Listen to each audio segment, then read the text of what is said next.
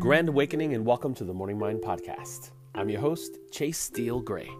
Thank you so much for being here. Today's episode is entitled, Please Hold. How many times have we heard, please hold? I had a situation a few days ago where I was on hold for 35 minutes. 35 minutes. Now, don't misunderstand me. I was not sitting in one place for 35 minutes. I was moving around, taking care of things, errands, walking around the city, so on and so forth. I was on hold for a famous hardware store. I will not say their name. Anyhow, I was on hold for at least 10 minutes, and then someone came on, and I asked them for something that I needed, and they said, "Oh, I don't know what that is. Let me get you to somebody who could help you." Then I waited another 10 minutes, and the person didn't come, and then when they came on, they said, "What were you looking for?" "Oh, let me see if we have them. I'll get my friend to look for you." Okay, great. Then I waited another 15 or so minutes, and the line went back to the original recording. So the girl came on who had originally answered the phone, and I said, I asked to be put to a certain department. Oh, I'm sorry, you didn't get to them yet? Long story shorter, I never got my answer. I wound up hanging up on hold. And you hear these expressions, but you hear really recordings that say, "Thank you for calling such and such. Your call is very important to us, but at the current time, all of our representatives are busy." And you go, wow, okay. So if a call is important, how long does it take for someone to pick it up? So you start thinking about that in your mind. And then I said to myself, I'm going to be calm. I'm not going to be upset. But I should call back and let them know what happened so they'll know that this is not good. And it was like an entire 45 minutes of thinking about, please hold. What does that do to people? Please hold. Don't go anywhere. Just stay right here until I get back to you. The concept of that can be very damaging if it's in the wrong situation. Because when we're holding, we're thinking. When we're thinking, we're coming up with scenarios and things. Now, because you can't see the other line, you can't see the other area, you don't know what's going on. They could have been legitimately busy and unable to do everything at one time. But no one said anything.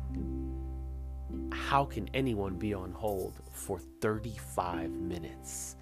It was a very powerful moment, not only because I was on hold, but because I connected it to life. If someone's on hold for too long in any situation, what does it do to them and the way that they flow, right? So none of us are perfect, and we all make mistakes, and we're human. However, the hold is a very specific part of our lives. We hold for lots of things. We hold for information. We hold for the waiter to get to us. We hold when our car is getting fixed. And in those times, what are we thinking about? How do we fill the time? When someone makes us wait, what does that do to us? Because we all know we can't have everything when we want it. It's just part of life. However, what's happening during the hold? That's my question. How are you filling your time? How's your brain navigating and oscillating? Do you take it personal? Do you use the time wisely? Do you put your brain in another direction? The hold is a very, very interesting part of our lives, because that's when we find out what's going on inside. When we take our focus off of the target for a second, we're holding. Just holding. It doesn't have to be a negative thing.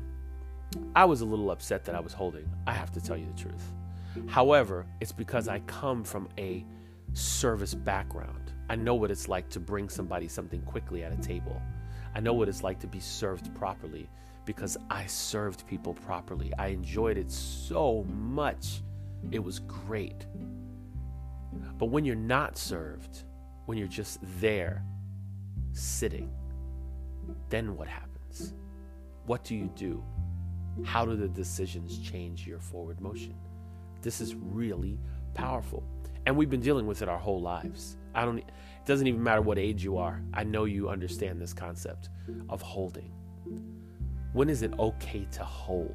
When is it okay to not know what's going on, but just be in that space where you can meditate into it, where you can marinate in it? And if you're doing that on a constant basis, is that a good or is it a bad thing?